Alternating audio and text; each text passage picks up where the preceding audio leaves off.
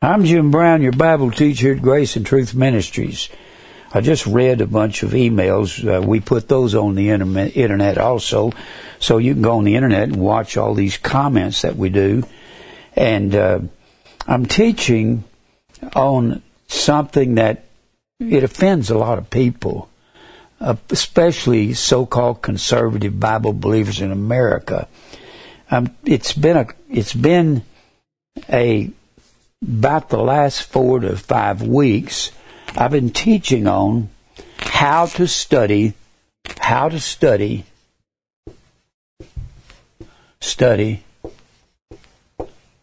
This is, I think, number 4, number 5.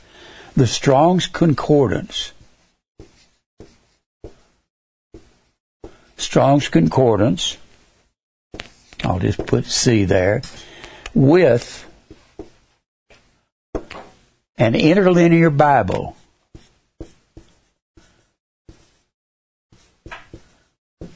People say, is that a new version? No, that's the original text. Interlinear Bible with an analytical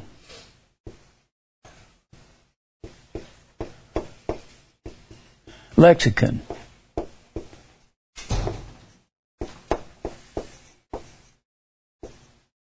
I can't spell what I'm talking. Lexicon means dictionary. And there's some books I'm introducing you to. The Interlinear Bible is the original, what's called Textus Receptus. Here it is right here. And you can get one. Anybody can get one. It has, I've said this every week, but it has the Greek on the top line, and it has the English right under it. But I don't even fully trust the English of an interlinear Bible. I certainly don't trust the copy that these guys made. All I'm interested in is the Greek text. That's all I'm interested in. I use the English to locate the word. I'll use the verses and the English word. Once I get a hold of that word, I'm not interested in the English anymore. The Old Testament has the square letters, and you read from right to left in that. Just getting an interlinear Bible and reading an interlinear and trying to get your truth out of it, don't try to read the English. That's not even the purpose of an interlinear. The purpose of an interlinear is to look at that Greek text and copy the word down. Now, I keep saying this, and I'm going to, as long as I'm teaching on how to study, how do you know how to study? I've been studying for 65 years. Am I a Greek authority? No. I know something about the Greek. I know a lot about the Greek words and something about conjugation, something about participles and adjectives and adverbs and infinitives, and the list goes on and on. But I don't believe there's any such thing as an expert on Greek. The Greek text of people say, do you speak Greek? Nobody speaks this Greek. This Greek is a dead language. The Greek that they speak in Greece is not this Greek. This is the common street language of the first century. And every child 5 and 6 years old was speaking some form of it. So it shouldn't be that hard or that difficult. Now, I've been trying to show you, I used this right here. This is out of Mr. Machen's first year of Greek. He was a Greek scholar, and I got the book here somewhere. He was a Greek scholar, and here it is right here. G. Gresham Machen. He was an authority on Greek. He wrote this book. This is New Testament Greek for beginners.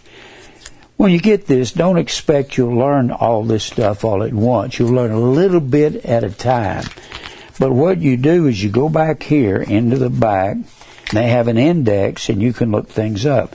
This is the page where I got this that's on the internet right here. This is the page right here. This has parsed all these words. Parse means to divide up in a sentence. Well, let me just go ahead and show you this one more time. This is the word "the." I've said this so many times. Anytime we've got three articles. An article is the same thing as an adjective, but they call these articles "the," "a," and "an." Now, anytime you see "a" or "an," you can cross that out, because "a" and "an" are indefinite articles, and they don't have indefinite articles in the Greek. They have a definite article, and not only that, but they got 24 ways to spell it. Anytime you see 1,000 years, cross that out, because it's not thousand, it's the word kilia, and it's plural, it means 2,000 or more. I don't know why preachers don't say that. I don't know why the translators did some of the things they did. I'm going to read to you a little bit. They've messed up, a lot of the translators messed up the King James Bible. They translated the King James from 1605 to 1611. Now, back in that day and time, they would say tongue instead of language. Of course, there's two words for tongue. The reason they said tongue, because if some knight was riding along and he ran across a young man, he'd say, "Forsooth, young knave, what tongue dost thou speak?" Well, forsooth means of a truth, and tongue is the word language, and knave is a young man. So he was saying, young man, what language are you speaking? You're speaking some foreign language. That's what he was saying. Well, there's two words for tongue in the Greek, glossa and dialectos. Dialectos. Now, I know the Pentecostals are not going to like this, but that's their problem. Dialectos is our word dialect. They had a different dialect in every city-state. And glossa means foreign language. Heteroglossa is the word other tongue. In Acts 2, it means other foreign languages.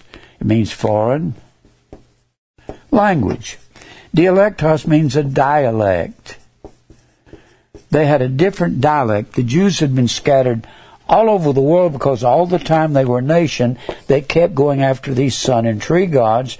And the fourth judgment of God was the beast. That was Babylon, Persia, Greece, and Rome. Babylon, Persia, Greece, and Rome. And you can see that in Daniel, the 7th chapter, and in Revelation, the 13th chapter. You see the Babylonian lion. I'm not going to go through that. I've gone through it already. The Babylonian lion, the Persian bear, the Grecian leopard, and the beast with iron teeth. That was Rome. Now, over here, this is, like I said, here is the word "the." There's 24 ways to spell it, depending on what case it's in. Nominative, genitive, dative, accusative case. I've gone through that over and over. Nominative case is either predicate, nominative, or the subject. The genitive case shows possession, baptism. Just the case in this proves that baptism is not water. Baptism of repentance. Of repentance is one word in the Greek. And when you look up repentance in this verse, it will say genitive case. What it means is true repentance possesses what baptism is. Well, that's not water, that's blood. Blood baptism was a death. It was a martyrdom. Now, I'm not going to spend as much time as I need to on that, but this is the word "the." Depending on where it is in the sentence, that's the subject, a predicate, nominative. Genitive shows possession. Dative case is the indirect object. And accusative case is the direct object. It receives the action of the verb. Jim threw the ball. Ball is the direct object that Jim threw. It just receives the action of threw. And then here is the word, and of course it depends on if it's masculine, feminine, or neuter. I went through this feminine gender when Jesus said, "I am the way, I am Tais." He told the apostles, "I am the feminine way in you." how can Jesus be the feminine way? He said, the way you know, because he was talking to the bride, the wife of Christ, a nucleus of the church there in John 14. So it actually says, I am the feminine way. You can't translate that properly. It's not possible. Now, then you get down here to the word good. You got good. This has 24 plus one more in the vocative case. Vocative is a direct address. It's the same thing when Jesus said, many will come and say, Lord, Lord. That's a direct address. That would be in the vocative case.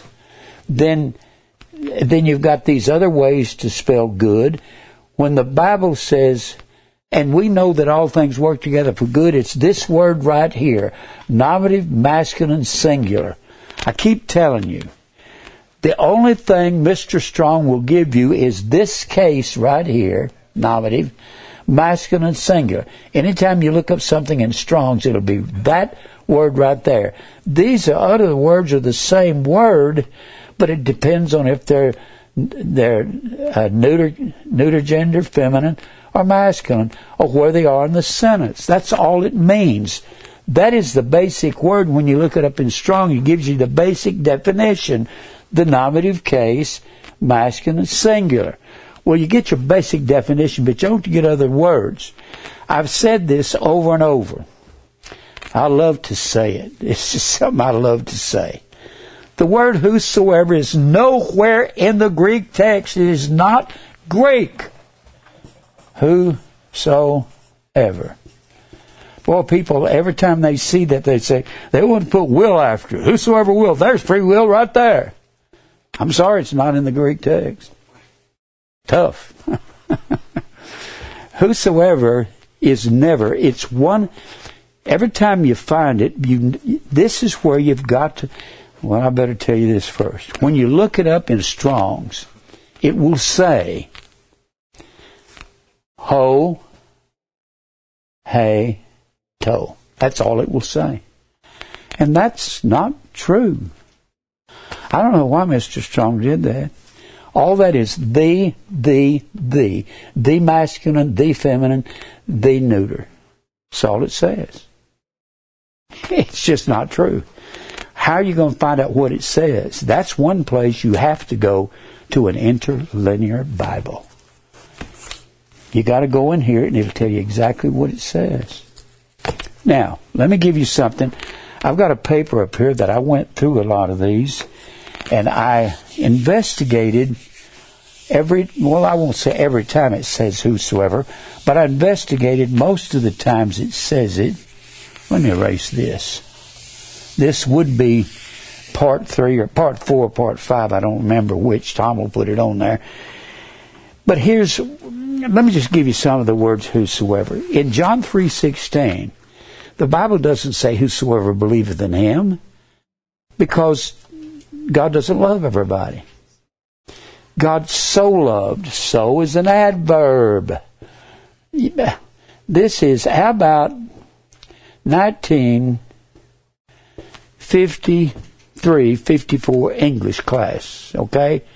Now, that was when I was going into high school. 1953, I was a sophomore in high school, and 53, 54, then 55, 56, I graduated in 57. An adverb tells how, when, where. When, where. And these are the same parts of speech in the Greek as they are in the English. This is an adverb. Tells us God so loved. He didn't love everybody. He loved Jacob and hated Esau. So puts a condition on the word loved. Adverbs modify verbs, adjectives, and other adverbs. This modifies love. So is a reference back to verse 14, when Moses lifted up the serpent in the wilderness, and whoever looked lived. That's what it's referring to. But how are you going to look at how you're going to hear those words? The hearing, ear, and the seeing eye, the Lord has made in both of them. You can't even hear Moses say, whoever looks lives. And you can't look without a seeing eye. And that's predestination. So that shows you that so begins predestination in John 3:16. And then it says, love is the word agape, and how many times have I said agape is one of the words that's been translated to love. And then you have phileo, which this is not the word phileo. God doesn't phileo have affection for everybody in the world. It's the word agape. Agape is walking in the commandments of God. Walking commandments. That's what Kittle's Dictionary of New Testament Greek Words says, and that's what 2 John 6 says. 2 John 6 says, this is love, this is agape, that we walk after His commandments. Well, that's what the Kittle's Dictionary says. That's a 10-volume set on Greek words, and it's got 34 pages just on agape. That's a lot. And then loved, that's walking the commandments of God. So God, in this fashion, loved the same way He loved Israel in the wilderness, those that looked lived, when the fiery serpents were biting them. They didn't die. And then He says, but God so loved the world. World is the word cosmos. That's what John 3:16 says, cosmos, but it's actually accusative voice, because it receives the action of love. The accusative case receives the action of the verb. So it receives the action of loved. God loved, or receives the action of God through the verb loved. So it's actually in this case right here, so it's not spelled like Mr. Strong says. Mr. Strong says it's cosmos. Right here, nominative, masculine, singular, right there. It's where it is. It's actually in the accusative case. It's the same word, but it's cosmon, or in the Greek, K-O-S-M-O-N.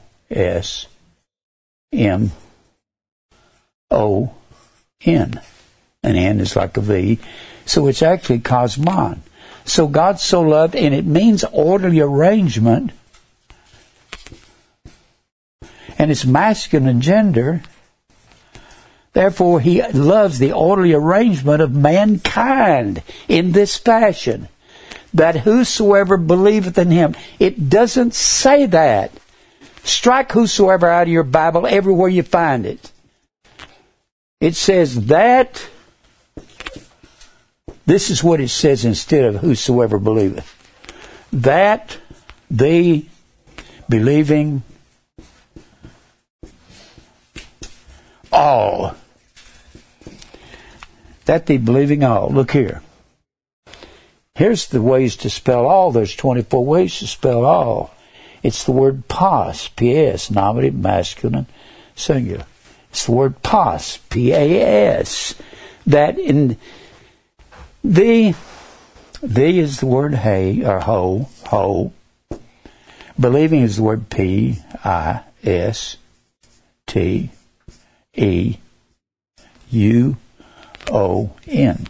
Pistuon.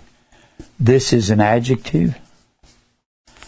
This is a participle, but that's a verbal adjective. That's also an adjective. An adjective has to carry the same number, singular or plural, has to carry the same number of the noun or the pronoun of pas that it modifies. So it modifies all, and this is singular, this is singular, the, believing is singular, and all is singular, and it's all masculine gender. It's one all. What is the one all? What is the one all? That the believing it. Well, whosoever is such a stinking word. It don't belong in the Bible. It's not what every Greek teacher knows that. You guys call me and tell me that I don't know what I'm talking about. I dare you to do that. They know that. It's amazing that they say these things, that they put it in there. It says that there's one all, that's believing. Believing is the verb form of faith. Faith is P-I-E-T-H. S. The S in the middle of a word is like an oval with a little flag on it. The S on the end of the word is like our S, except the bottom hook is smaller, shorter. So, whosoever's not there. I just said that again for everybody's sake. You got all these words, whosoever. James 2:10 says, whosoever shall keep the whole law. That's not the word whosoever. It's the word etis, E-I-T-I-S. Tis is a word that just means any.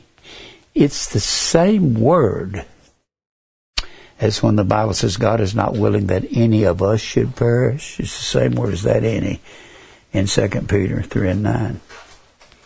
And it means, of course it says any of us, talking to the scoffers.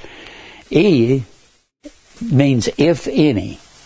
If any. But if is not a good word because there's not any if in God's, there's no contentions on us if we will do something. Then let me give you a few of these. I won't give you a lot. John 3:15-16, pas ho, pestuon. Then he says in Acts 2:21, whosoever shall call upon the name of the Lord, that is the word pas hos. Pas hos. There's a diacritical mark there, and that's an H sound. Hos. Hos. Pas hos. Pas hos. We got hos up here. It's one of these here. I can't find it. But it's pas ho, or it means the all. Now, then you've got in Romans 10:13, whosoever shall call upon the name of the Lord. It's not whosoever. It's pas, gar, hos. It means the, believe it, the, for the all. That's all it says, for the all. And you've got that in James 2:10. You got that in James 4:4. You got, and I've gone through here and got a majority of these words. And it'll always say pasho or pashos or something connected with the all. It never says whosoever. It's just not a good word. Now, I've shown you how that these translators, do you think you can translate as good as those guys? I don't know. The Greek they knew. But can I be objective as they are? Oh, yeah. Objectivity means the ability to go with the exact facts by crucifying your own self. Can you crucify yourself enough to tell your mother the truth, your children the truth, your brother the truth, and tell them and not varnish the truth with polish and make it look good? Seeing we have such hope, we use great plainness of speech. Plainness is the word parrhesia. P-A-R-R-H-E-S-I-A. Parrhesia means to be blunt, to the point, not beat around the bush. Do not circumvent something. Circumvent means to go around, beat around the bush. Here's the point. And you're beating around the bush. That's circumventing. You're making somewhat of a semicircle around the people so you don't have to offend them. Plainness means to be blunt, but it doesn't mean to be abrasive and cutting. Just tell the plain, straight truth. When I'm out in public, I say, did you know that it was against the law to celebrate Christmas 300 years ago in America? I'll say that to doctors. I'll say it to lawyers. And I don't just bluntly walk up and just terrify them. I'll say, can I ask you something? They say, sure. I say, did you know that? Most of them will say, I'm not familiar with that. The reason our Bible, even the King James Bible, has got all kinds of error in it. Not the Textus Receptus. You understand what I'm saying? So I look for the word in a King James. I brought out the word orge last week. Even some of the Greek teachers will say, well, orge, O-R-G-E, it's feminine gender.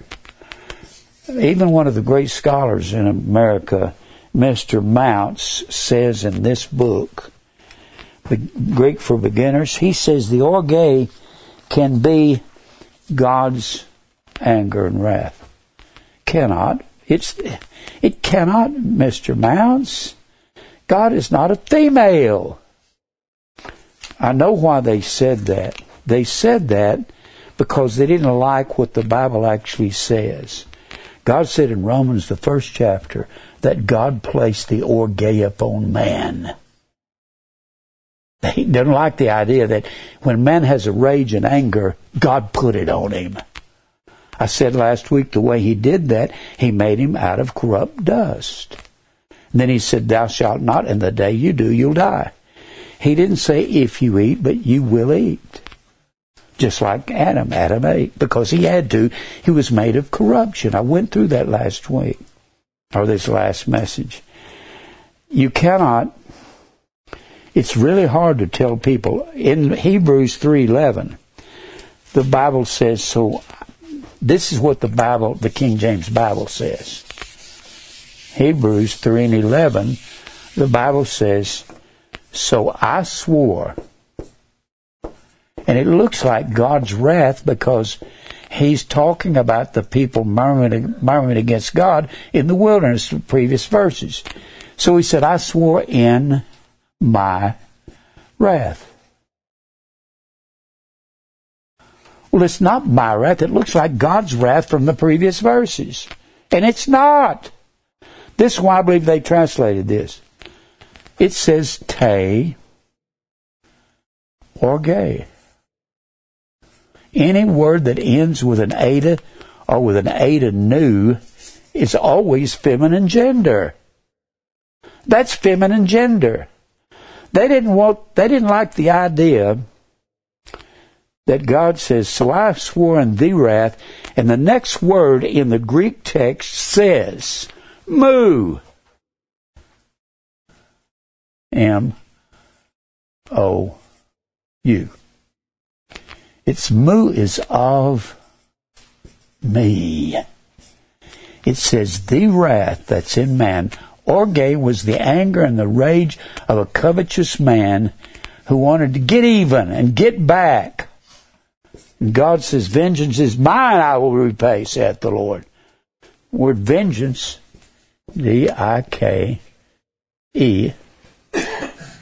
God says, I will make things right. That's the word right. So when they come up and say, the wrath of God is of me, they left out mu in the King James Bible. They left that out. And they come up and put my looking like God's wrath. It's not what it says. Let me read to you something out of, where did all this come from? Here's a book. This is about the men who translated the King James Bible. It's called God's Secretaries. I'm going to read a couple of pages from it, and this will help you to understand. There were 53 translators of the King James Bible. I'm not trying to put down the King James. I'm not a King James only person. I'm a TR person only, Textus Receptus. And here's why. Let me read a couple of pages on this. It talks about at the front of the book when James the Sixth, King James the Sixth was the incoming king of England. I'll get it in a minute. Let me erase this. 1603.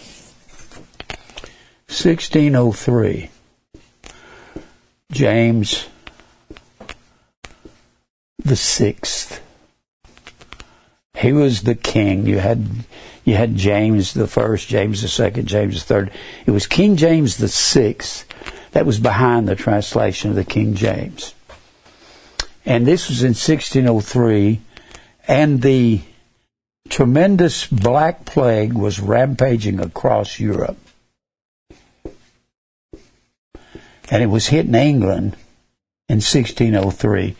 The Black Plague, or the bubonic plague, they had many names for it, hit England between the early 1300s through the about 1665. It would come and then it would go. It would come and then it would go. And rampaged like this through all the continent of Europe. It would sweep through Italy. I keep saying the COVID virus is from God. And it's amazing what some of these Puritans said about this bubonic plague and where it came from. Amazes me. Sounds like me talking. Let me read this. There was something strange about the plague. It seemed to pick and choose its victims. Why Nicholas Bond, a Puritan Sabbatarian, had the answer. His pamphlet, Medicines for the Plague, published in 1604, is alive with both the appalled anxiety of the time and terrifying certainty over God's role in it. For what is the cause of this pestilence? Sounds like COVID-19. Is so greatly in one part of the land and not another, in the same city and town, and why is it one part in one house and not in another? And the same house, why is it upon one and not upon the rest?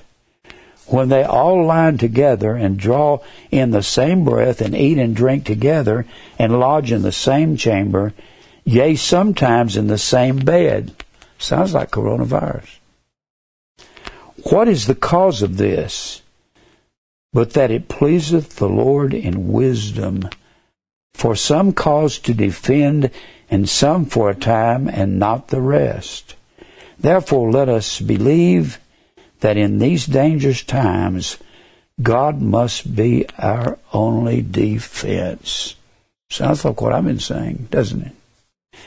As another teacher, Thomas Pulliam, said in Jeremiah's Tears, published in 1608, the plague is nothing but the will of God, rightful punishing wicked men. How many times have I said that? Over and over and over. Enoch Clapham, a wild and cantankerous Puritan controversialist, claimed in 1603 pamphlet that people who saw anything in the plague but the working of the divine will were atheists, mere naturians, and other ignorant persons. Clapham has seen men and women walking in streets. The amazing thing about 1603 is that the Inquisition, the Catholic persecution, was rampaging at that time as well. They were killing Christians all over Europe, the European continent, and over England for not partaking of the sacrament of the Mass, which is Christ's Mass. Suddenly stumble, collapse, clearly knocked down by one of God's avenging angels.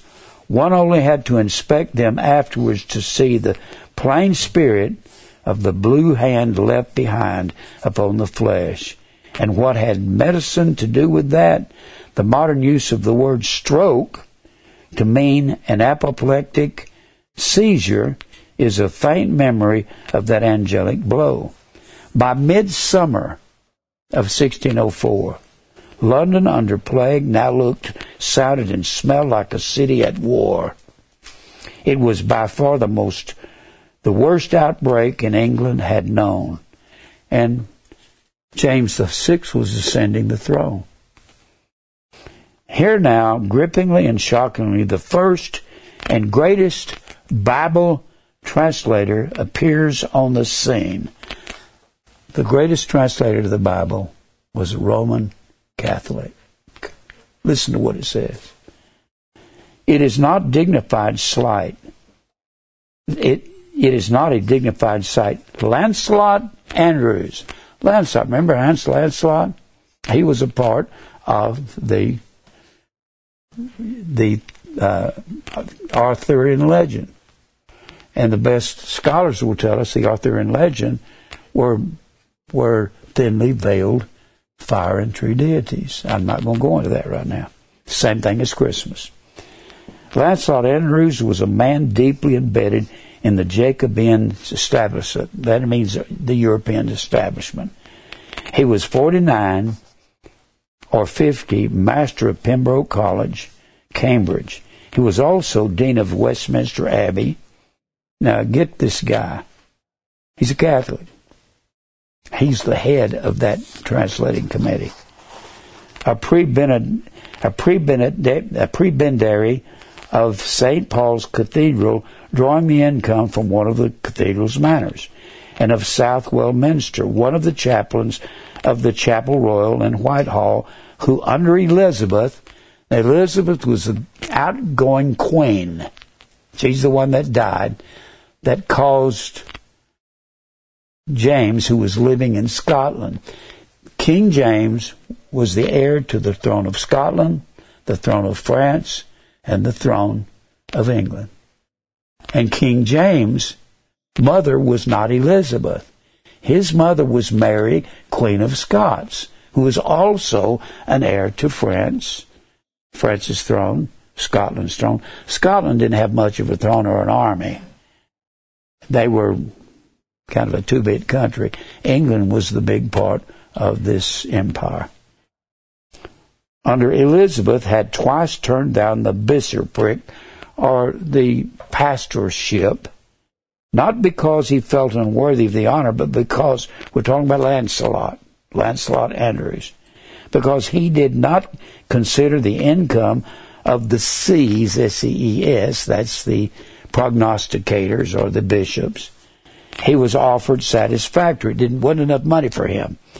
Elizabeth had done much to diminish the standing of the bishops. She had banished them from the court and effectively suspended Edmund Grindal, the Archbishop of Canterbury. The Archbishop of Canterbury, when Henry VIII started the Church of England, he appointed his own pope and called him the Archbishop of Canterbury. And they kept all of these rituals in the Church of England, or the Anglican Church.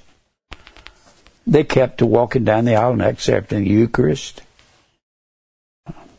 Elizabeth forbid this Edmund Grindal, the Bishop of Canterbury, whose severe and Calvinistic views, that amazes me, that the head of the Church of England had Calvinist views, was not to her liking. Andrewes, one of the most astute and brilliant men of the age, and ecclesiastical politicians who in the Roman Church would have become cardinal and perhaps even pope. This Lancelot Andrewes was up to be the pope, and he was head of this translating committee and the most powerful man involved in it. And I'm sure he had to do with bringing in the other Catholics. Was not going to diminish his prospects simply to carry an elevated title. Andrewes plays a central role in the story of King James' Bible. A Catholic man was up to be the Pope. And the complexities of his character will emerge as it unfolds. He is, in many ways, its hero. He's the hero of the King James Bible. Now, I believe in the King James Bible more than any other Bible because it comes from the right text. But there are errors in the King James Bible. And people will write to me and say, there's no error. It's the inspired Word of God. We have the inspired Word of God in the Greek text. As broad as the great Bible itself, scholarly, talking about Lancelot Andrewes. He was scholarly, political, passionate, agonized in love with the English language. That's one of the problems there. Endlessly invigorating its possibilities, worldly, saintly, serene, sensuous, courageous, craven, if not corrupt, then at the least compromised. That's what Lancelot Andrewes was. He was compromising.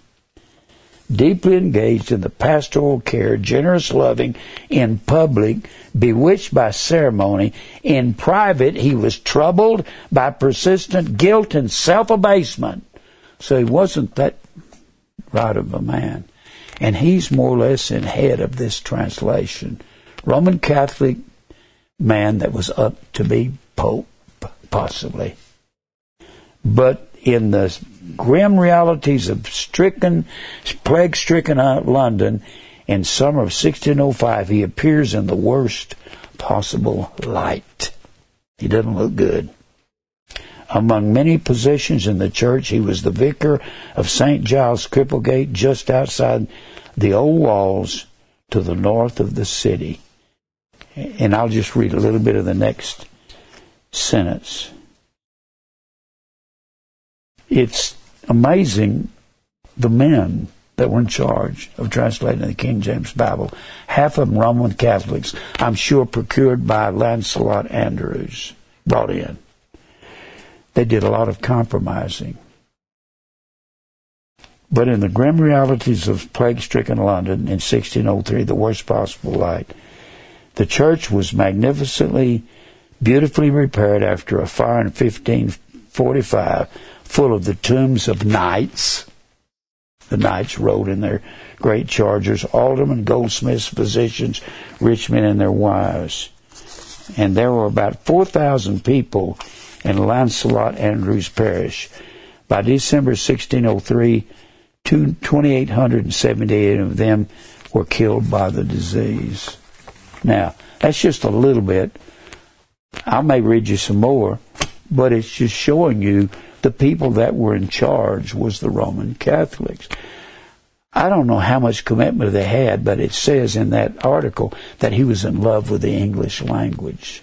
So he was translating according to his bent, however he was bent toward.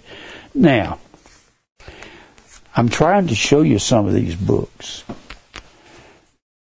I've been talking to you about not only did the Roman Catholics twist the King James Bible, but so did the Pharisees. I've said this already, and I'm kind of teaching on the same subject. It's kind of like taking a class in college, and the professor resumes the subject the following week, or the following class. That's kind of what I'm doing. Now, the Pharisees had a twisted version of the Bible. All through the Scripture, I believe, you say, I don't know Greek. Well, you can learn it. You don't have to learn the Greek. Just learn this alphabet up here, and you can look at it. You can take the alphabet and look the word up in an interlinear Bible, and it'll tell you exactly what the word is. It might be in the nominative case. It might be in the dative case or the accusative case, and it may be feminine gender instead of masculine like they've translated. Or it might be neuter gender. I said to you last week, I've said it a couple of times, when the Bible says the beast, there in Revelation 13, the beast, when you look it up, Totherion, the beast is neuter gender. And it was like a lion, bear, and a leopard. Well, it cannot be a man like when it says the dragon gave him his seat, his power, and his great authority. It can't be a him because when you go back over here originally to the beast in Daniel 7, the beast was a lion, a bear, and a leopard, and the beast with iron teeth. The beast was a system over here. Why is it a man over here? Well, it's not. That's where the King James Bible mistranslated the beast. It didn't mistranslate the beast, it mistranslated him and his. The dragon gave him his seat, his power, and his great authority. Well, his and him is not what it says. His and him. It says it gave autou, A-U-T-O-U. Autou it comes from the stem auto, A-U-T. That's the stem of the word, auto. The stem is the part of a word that has the meaning that everything's built upon. Well, this word auto, when you go into the different endings on auto, you have A-U-T-O, and that's masculine gender. The word endings are changed depending in the text as to masculine or feminine or neuter gender. Then you have A-U-T, Ada. It's just a form of our word auto. It means self. Self. And then with the Ada, it's feminine gender, so it's her. So self and him and her are all forms of the same word. Self is auto. Her is aute. Is that important? Well, yeah. In Ephesians 5:25, the Bible says, Husbands, love your wives as Christ loved the church and gave himself. And it says in the King James Bible, for it. It's not it. The church isn't an it. It says aute. Her. That's who he died for, his wife, the church. Is that wrong to do that? Certainly it's wrong. I don't know which one of the translators put it in there. It's not right. It would be neuter gender. It. Well, that's like autou. That can either be masculine or neuter gender. That's exactly what Mr. Mount says. And it has to follow the gender of the antecedent. The antecedent is the noun or pronoun that a pronoun refers back to. So autou refers back to the beast, which is neuter gender. It cannot be him, it cannot be his. It doesn't even say him or his in the Interlinear Bible. The translators got it right. They put its. That's what it should be. Because it was an it over here, and God doesn't have an it over here that it turns into a man over here. Everybody's looking for a man to come on the scene because Revelation 13 says the dragon gave him his power, his seat, his great authority. It's not a him, it's an it. It's a new world order. It's a thing. It's a system. It was the same thing in the Old Testament. Why isn't it the same over here? Well, it is.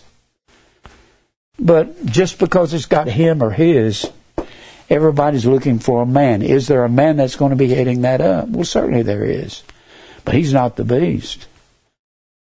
The man is the man of sin. And there's many names for him throughout the Bible. The word Antichrist is only mentioned in 1st and 2nd John. And the Bible says anyone that denies Christ is Antichrist.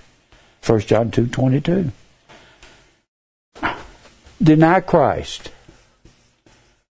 Contradict. It's the word arneomai, A-R-N-E-O-M-A-I. Or how do you deny Christ? It's what you do. Paul said in Titus 1:16, some men profess that they know God. Same exact word as confess. Homologeo. Homologeo comes from homo and logos. Homo means of the same. We know what that is. A homosexual is of the same sex. It's a Greek word, just like hetero is a Greek word. They spoke with heteroglossa, other tongues. It's Greek. Means other. Homologeo. Some men profess that they know God. Titus 1:16. Well, I love this. Titus 1:16. Some men profess that they know God, but in works they deny Him. In ergon. Their toil. They work for themselves and they don't work for God. In works they deny. Deny is the word arneomai. It means they contradict God by what they do, so they don't confess Christ. You only confess Christ when you say His words with your mouth and you do them. Well, so auto can be masculine or neuter gender depending on the antecedent. The antecedent of him is the beast. It's like Jim went to the store. He bought bread. Well, he is, the antecedent of he is Jim. It refers back to Jim. Well, the antecedent has to have the same gender and the same number, one, singular, one. It has to have the same gender and the same number as the antecedent. So this is true in the Greek. The Greek books will tell you that. So this word autu has to be neuter gender, therefore the beast is a system and it's not a man. That's where the King James messed up. I don't know why they did that. I believe it's Roman Catholics got a hold of some of this. And people are going to say, what are we supposed to do? Read the Greek text? I'm going to, use the King James Bible and refer back to the concordance and refer back to the interlinear Bible. It's a shame not hardly many people even know about an interlinear Bible. I had people call me from all over the country, off our TV and off the internet. I say, you need an interlinear Bible. First you need a Strong's Concordance. Then you need an interlinear Bible. They say, I don't even know what that is. Isn't that amazing? That has the exact text in it, and people don't even know what it is. If you want to look up a word, be sure you get it. Look it up in Strong's, then check and see if this is the same word in here. But in the Strong's, it'll only be nominative. It'll be nominative case, masculine, singular. Do you need to know that this is neuter gender? Yeah. Then you have. I'm not a Greek teacher. I know some Greek, but I don't know a whole lot. Studying the Greek language is very tedious. All I'm doing is taking you to some words so you can understand. You have aute, you have A-U-T-O-U, and then you have E-A-U-T. There's the stem, O-N. That's masculine gender. This is the word. Right there. A-U-T-O-N is the word in Luke 9:23. It doesn't say if any man come after me. If is not a Greek word. It says any man after me. Let him deny himself. And it doesn't just say A-R-N-E-O-M-A-I. That's the word deny, but it has a prefix on it. Prefix is op, A-R-N-E-O-M-A-I. In the NIV that comes out of the Westcott and Hort text, it doesn't say op or neomai. It says arneomai. Arneomai can mean one time. Well, you don't deny self one time. You set off self daily, every day, the same way you do when you repent. Metanoia, M-E-T-A-N-O-I-A. That's the word repent. It means to be turned and think differently. Well, when you look at the word repent in Luke 13, the 13th chapter, 13 and 3, the Bible says, except you repent, you will all likewise perish. Except you metaneo. You've got verbs and nouns all through these. Metanoia means to be turned. And that metanoia, when you look it up in a parsing guide, it will tell you it's present tense, subjunctive mood. When you couple present tense with subjunctive mood, that means constantly over and over and over again. You have to repent every day because you have to die to the flesh daily. That's what you have to do. Why do you have to do it? Because the Bible says so. Why do we have to repent daily? Well, we are humans. We have a tendency, when we get up in the morning and we start our life, we have a tendency to get involved in sin. Then God deals with us and turns us around. We do that the next day. And then the longer you live, it gets longer in between turns. Sometimes you start to turn and then you get back where you're supposed to be. That's called conviction. And the longer you live and the older you get, the more God will turn you. I'll be 82 here in May the 16th. I'm in a state of repentance every day. If you're not in a state of repentance at 82, you're crazy. You really don't believe God. God has to, and you say, but Jim, I know some older people that are not. Well, how long have they been believing the truth? You can have little faith. I had a fellow used to come here.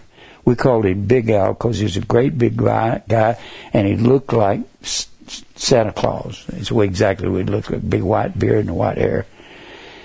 And he'd come up to me and he'd say, Jim, I'm about 55 at the time. He'd say, Jim, I'm in my 70s and I'm just a baby. I said, I know that. I don't expect as much from you as I do these people that's been believers for all their life. So he's going to have a tougher time turning. Of course, he's dead now. He's long dead. But baby believers are not going to be turned as... They're going to be having to be turned more because they keep going back to sin daily. That's what the present tense subjunctive mood is about. It means over and over and over, except you continually repent. But if Christ is in you, that goes back to that inner and outer man, doesn't it? That goes back. You have an inner man that serves the law of God. That's Christ in you, the hope of glory. I think I finished up with that. Eauton. The thing is, you have to, the E-A-U-T-O-N, or E-A-T-O-N, that's an N in the Greek. The T is like a T, the U is like a U, and the A is like an A. This E, that is on the front of a word, in front of pronouns, and particularly in front of verbs. In front of a verb, it's called an augment. And it has something to do with the character of the word. It's like putting A-U-T-O-E-D. It's like putting autoed. That's something that was done in the past. That's the same thing Paul said when he said, I thank God I baptized none of you but Crispus and Gaius. That word baptize is the word E-B-A-P-T-I-S-S-O.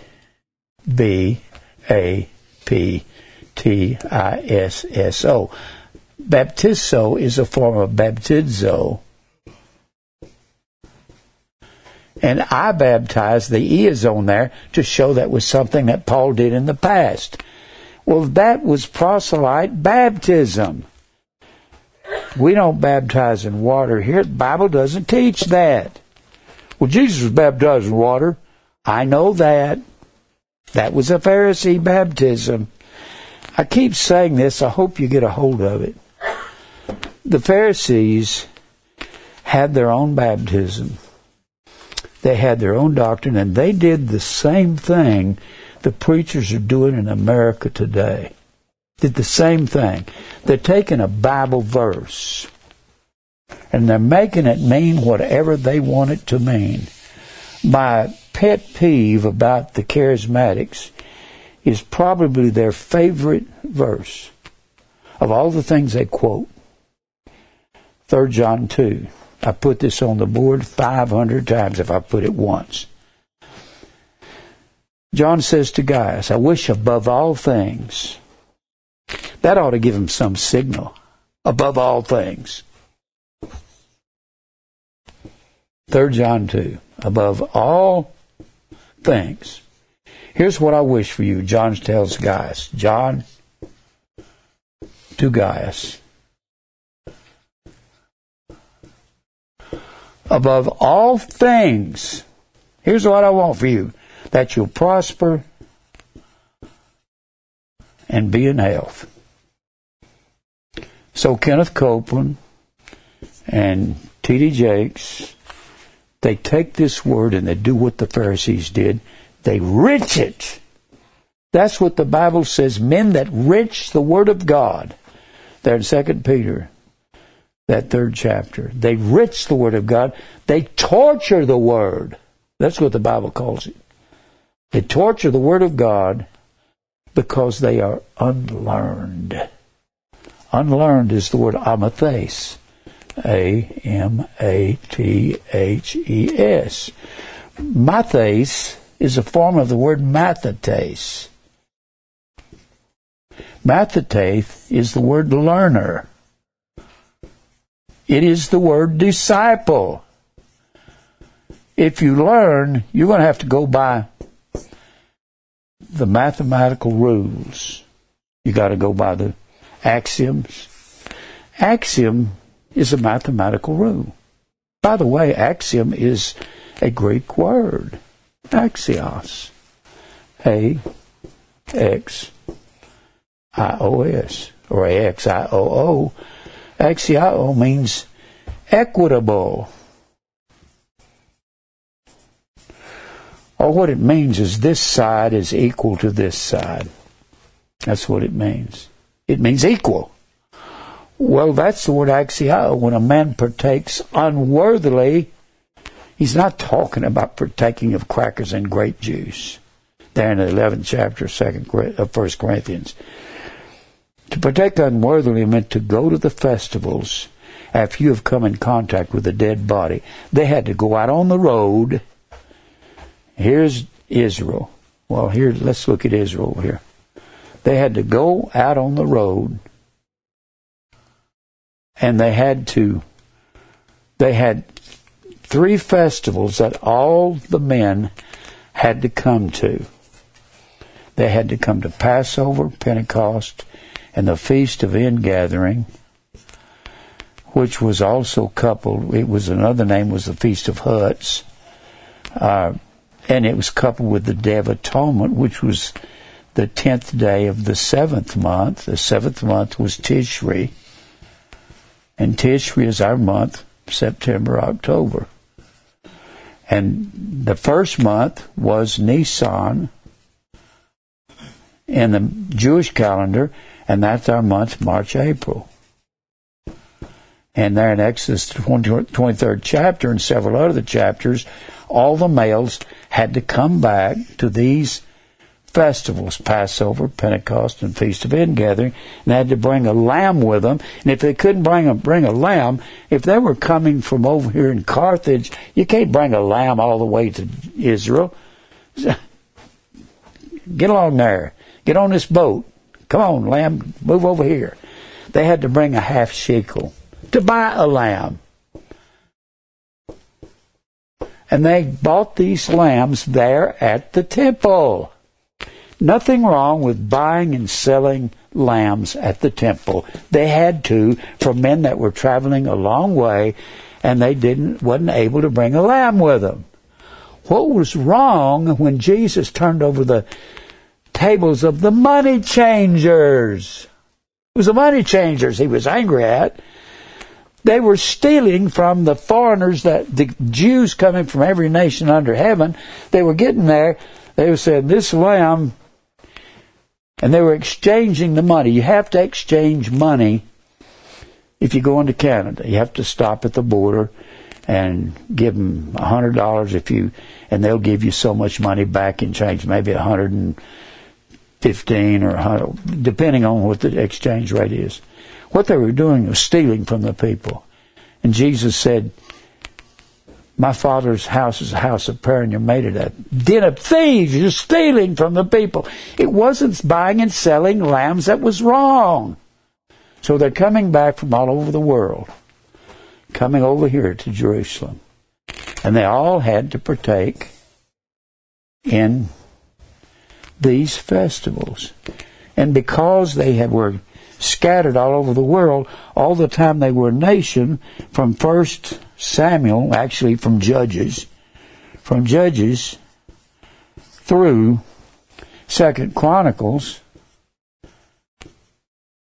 they kept going after these sun and tree gods, which was later on brought in the church and renamed the Christ Mass. I've gone over this 1,000 times. It seems like everything I'm teaching ties with everything else. I can't get away from the subject. It all goes back to Israel being a nation in these years. They were a nation under kings about 510 years that kept going after Baal and the Grove and Shemash and Molech and Osiris and all the gods of Egypt and all the gods of Syria. And you can look at that. You can see them doing that in Ezra, the 9th chapter, the first few verses. And they're going after the Ammonites, the Perizzites, the Hittites, the Jebusites, gods. So God scatters them all over the world.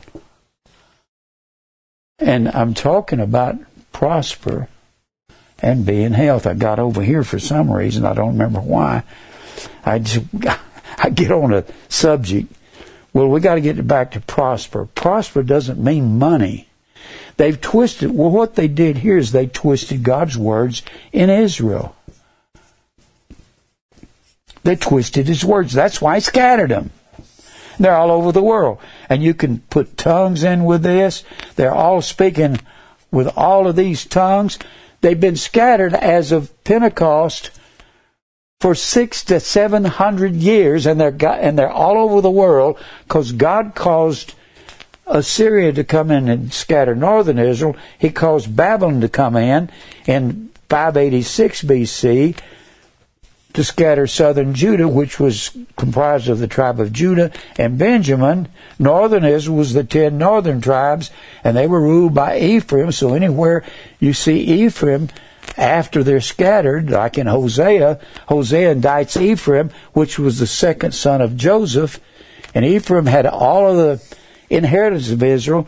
Well, southern Judah was scattered, and they end up over here in Babylon. And that's where they start the synagogue. I've got all kinds of books on this. And when they get into the synagogue, they say, we've got to have a law that will rule us. So what they did, they translated the Torah. They called the first 5 books of the Bible Torah: Genesis, Exodus, Leviticus, Numbers, Deuteronomy. That was the Torah. We call it Pentateuch. Penteuch. Pentateuch comes from pent, meaning 5. A pentagram is a 5-pointed star. Like so. 1, 2, 3, 4, 5. That's a pentagram. And Pentateuch means first 5 books. So they translated the Torah over to the Babylonian Aramaic. Babylon Aramaic. And they did the same thing that preachers are doing today with this word prosper and be in health. They twisted the meaning of the words over here in Babylon. So what they did, they started the synagogue, S-U-N-A-G or S-Y-N. It actually comes from Sun and Ago, S-Y-N-A-G-O-G-U-E. It comes from Sun and Ago.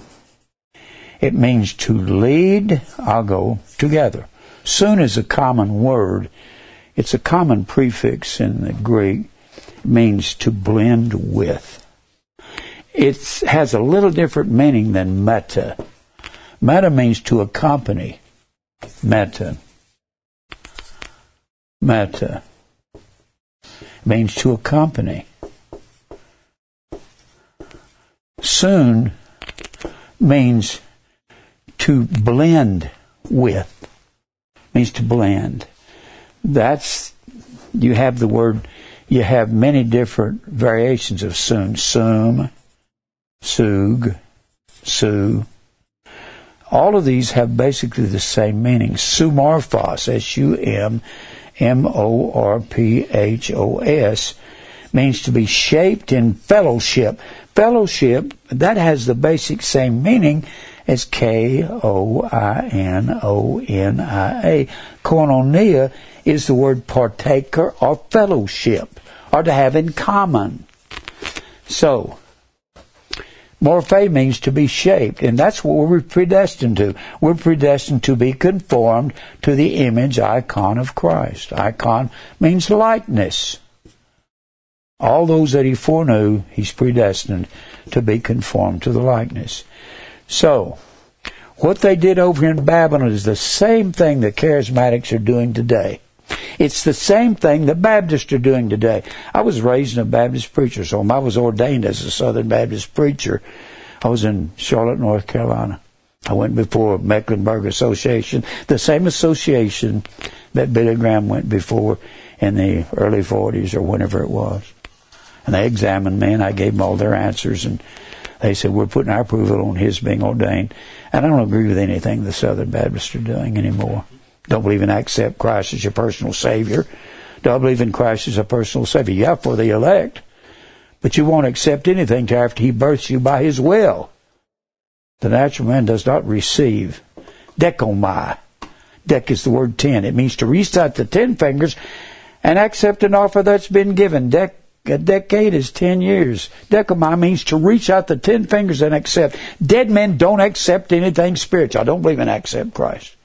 That frustrated me more than anything in my young life when my father would beg people down the aisle, say, won't you come? This may be your last chance. There's no chances with God. All that the Father giveth me shall come to me. And every one of God's people will hear. He that hath an ear to hear, let him hear. I hate accept Christ in sinner's prayer. For salvation. The sinner will pray after he's born again by the will of God. How shall they call on him in whom they've not believed? Belief comes first. It precedes accept Christ. It precedes sinner's prayer. You can't pray to a God you don't believe in. Good grief. My father preached that. Y'all are looking at somebody. I was more frustrated than any human alive. From the time I was 10, he started preaching, you got to accept Christ, Jimmy. Come on forward. I walked the aisle over and over. If you don't know tonight, the Bible doesn't say that. That's a confusing thing. There's two common Greek words for the word know in the Greek text. Which one are you going to do? Ido and gnosko.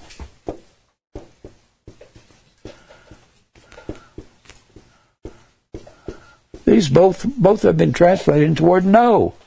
Is that okay? No, it's not okay. How can they translate it? There's no way to really translate it. English is a very harlot language. It sells out meanings. It's a terrible language. Gnosko means, we get the word gnosis from that, which is the word science. It means to know by learning. Ido means to see or perceive.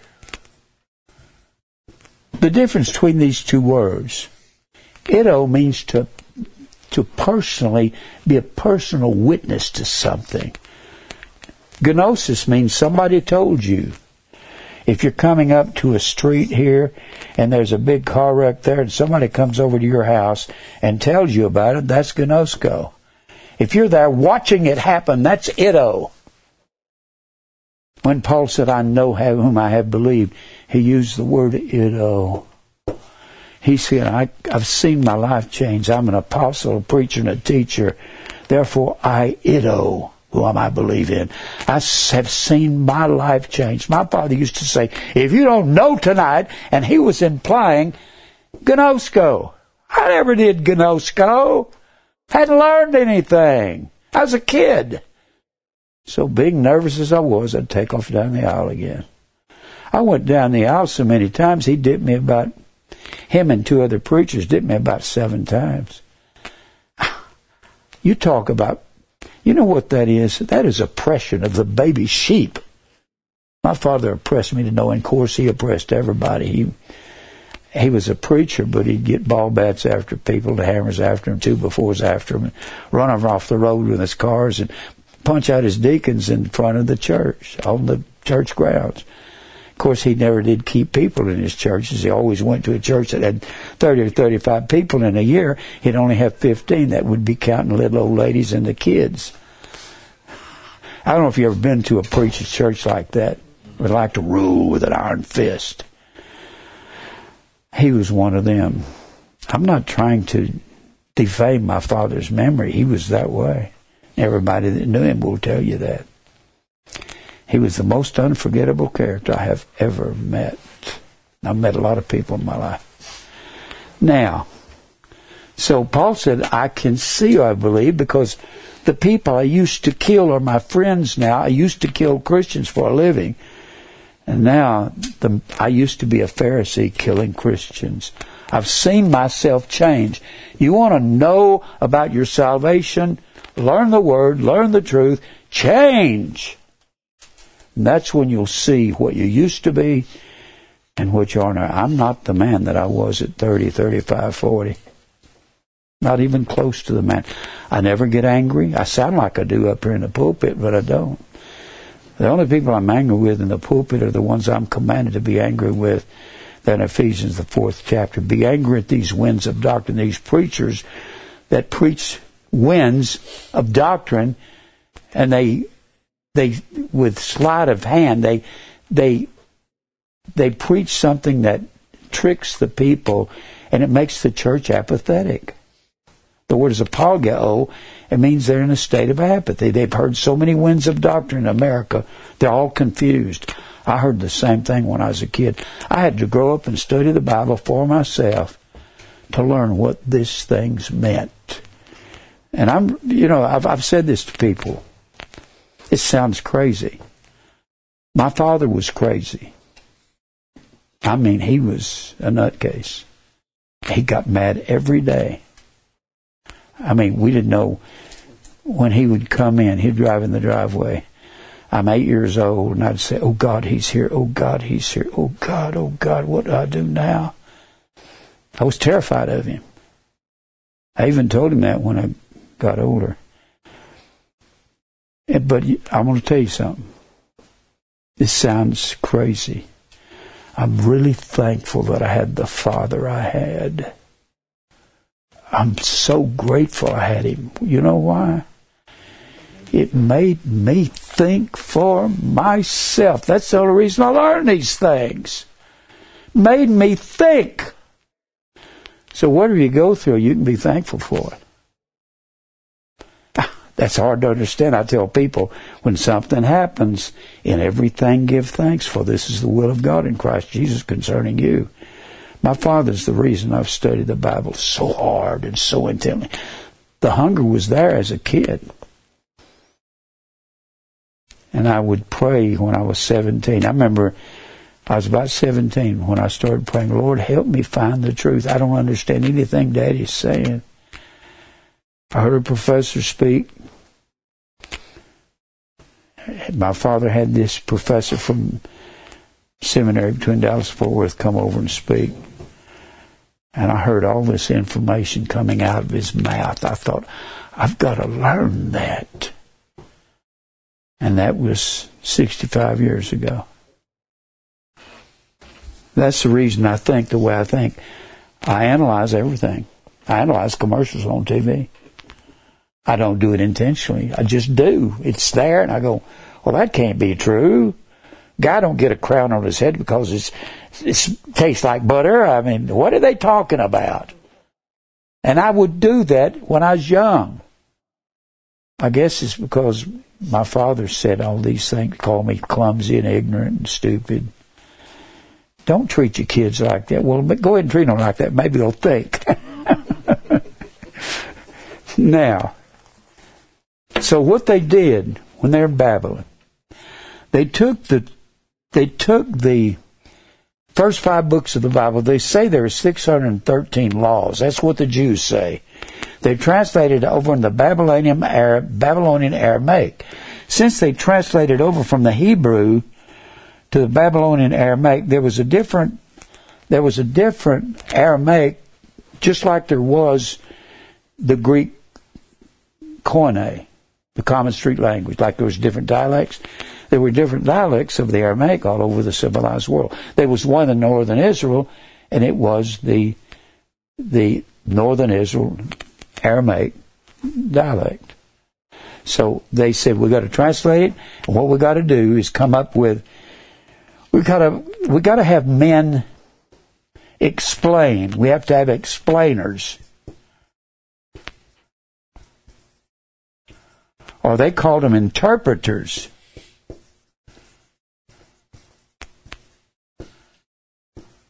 Interpreters of this law that we're bringing over to the Aramaic language. So they started what they called halakha. The halakha was where they took verses out of these 613 laws and they interpreted them for themselves. They did it leaning it towards their own welfare. And what they did it with, they had a head rabbi that equated with the high priest system over here in Israel. The high priest was in charge of everything, all the sacrifices in Israel. Well, they set up a rabbinical system, and they had rabbis under this head rabbi. And every time the head rabbi would die, they would appoint a new rabbi. And that rabbi could add to this halakha opinion, and they called that tradition. And any time the New Testament talks about the traditions of the Pharisees, when they were in Babylon, they were called the rabbis of the Babylonian synagogue. Synagogue is evil. So are the rabbis.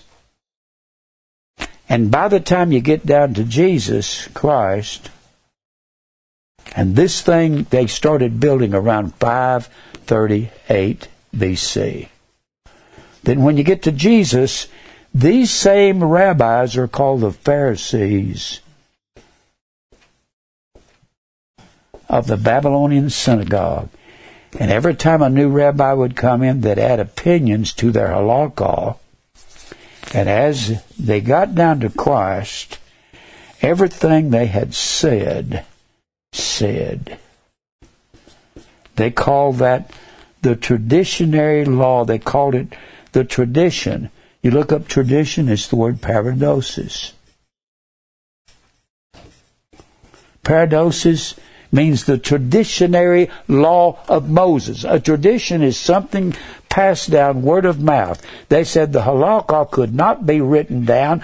The only way you could understand it is the new head coming rabbi would come in and add his opinions to what it meant. That's the same thing they do when they say prosper and be in health. Prosper, E-U-O-D-O-O. They say prosper means money. That's what Kenneth Copeland says. That's what T.D. Jakes says. That's what Fred Price said before he died. They all say that. Health is the word hugiano, Hugiaino.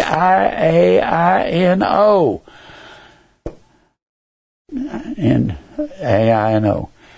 Hugiano is the same word that Paul would use when he would speak of sound doctrine. It means uncorrupt words. It doesn't mean physical health. I wish above all things that thou mayest all things. What do you think he wants for all things? Wants them to be rich and have the health of an Olympic athlete? That's not what he wanted. Prosper, whether people like it or not, it's the word E-U-O-D-O-O. Euodao is a construction of EU, meaning well. You see that on eulogy, which is Greek. Eulogy means well words. This word "you" means well. Hodos means way. That's what euodao comes from. You and hodos. It means way. It means the well way. If there's a well way, there's a bad way. There's a well way, and that is narrow is the way. So that's these guys that say that's money and physical health, they're dodos. They're dumbbells. They're stupid. If they can't learn, they're stupid. They could be ignorant and learn. Ignorant just means unlearned. Stupid is the word brutish in the Old Testament and the New. It means to have the understanding of a brute beast that cannot learn. I've had some dogs like that. Had one named Charlie. He was an English bulldog. All he could do is sling his head and throw spit. I said, "Come here, Charlie." And he'd go, he wouldn't even come to you. He'd just throw spit. That's all he'd do. He was a brute beast, but he was lovable. These brute beasts, Cope and those guys are not lovable. Do I have any time, Mike? 6 minutes. Anyway, let me just show you some things.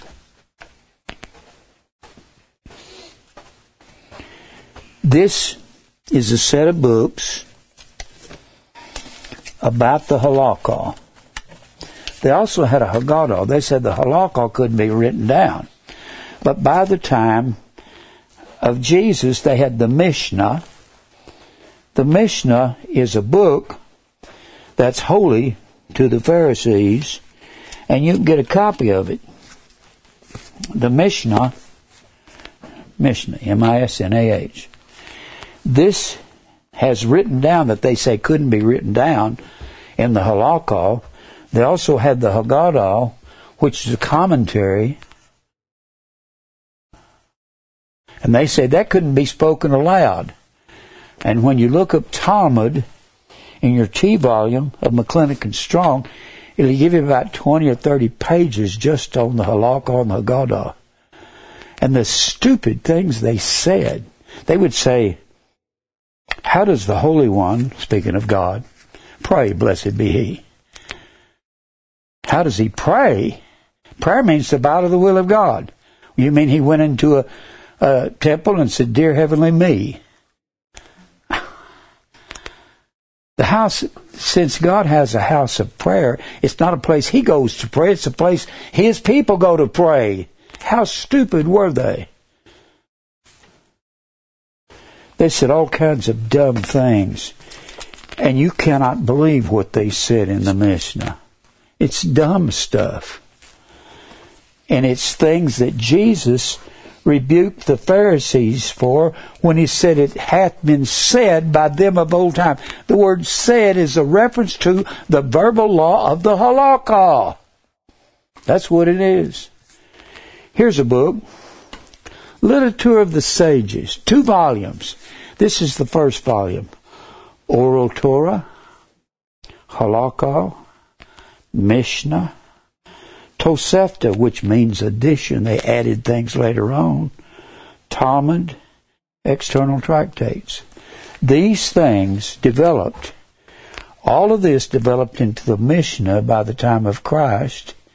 Then about 200 A.D., I'll just put it up here, they come up with the Talmud. The Talmud is nothing but trash. It's garbage. And that is what they study. This is a great book here. This is a part of the Compendia. It's got Compendia up on top. Compendia was an effort by Jews and Gentile Christians. They came together to put together a study of how that Israel, or the Jews and the Christians' history and their culture came together. They started putting them out in 1964. I've got 11 volumes of it. The first 2 volumes are about the Jews in the first century. Excellent set of books. They're pretty expensive, maybe $125 or $30 a piece.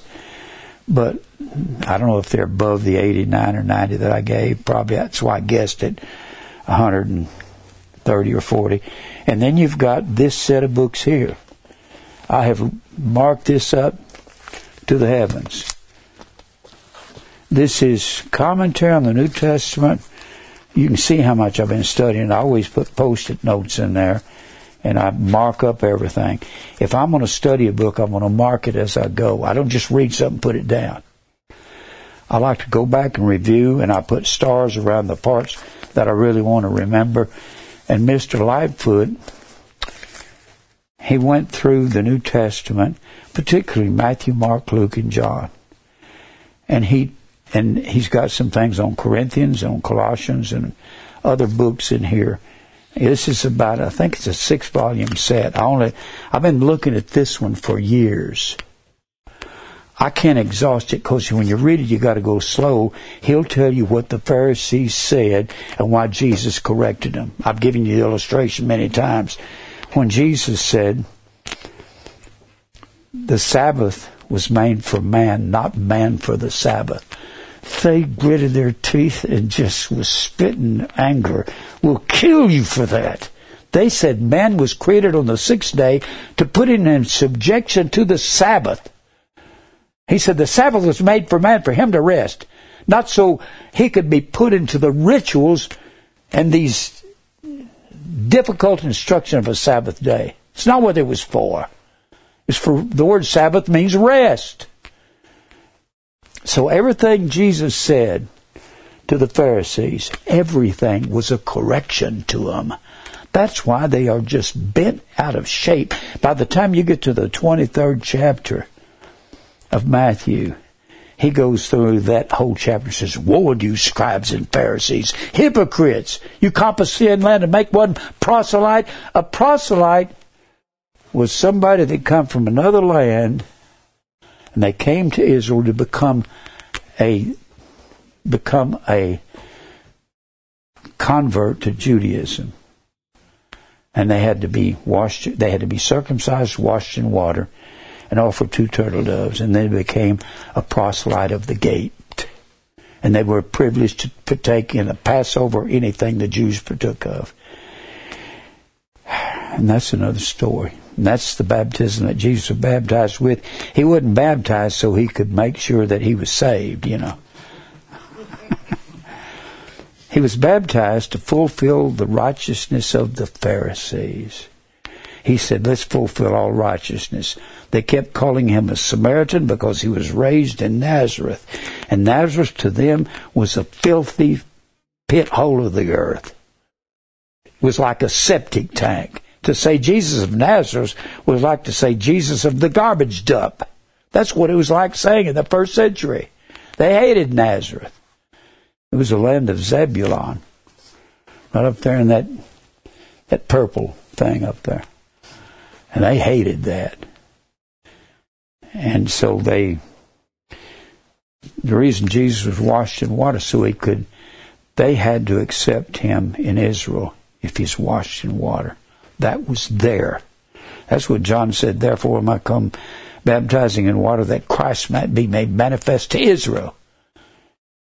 He wasn't giving us an example so we could show an outward sign of an inward work of God. That is so dumb. I've heard every Baptist preacher say that I ever heard in my life, including my father. Well, I'm done. I'm not done. I wanted to read some things out of this and out of this, some things out of this. Don't have time. Maybe I will. I hope when I read these things that affects you because it affects me. The preachers in America are doing the same thing the Pharisees were doing. They're giving a verse and just wrenching it and twisting it apart. Just like prosper and be in health. Just like calling things that be not as though they were. We're living in the worst times. I believe America is one of the wickedest nations that's ever existed. It has too much money. And the love of money is the root of all evil. Let's pray. Lord, thank you for truth. God, I thank you for letting me see as much as you've allowed me to see. Let me see more.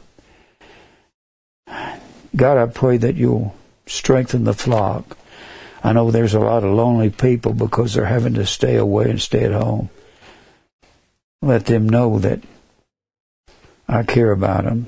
I love all of the sheep. I know some of them have a tendency to wander away and wander off. Fight our battles for us. We don't want to fight anybody ever again. I know that everything is your will. And we'll praise you for everything in Christ's name. Amen. Whew. Mercy. Well, it's a lot, isn't it? I think it's good if I can document this stuff and read it to you. Nothing like reading it to document it. I'm going to read some more.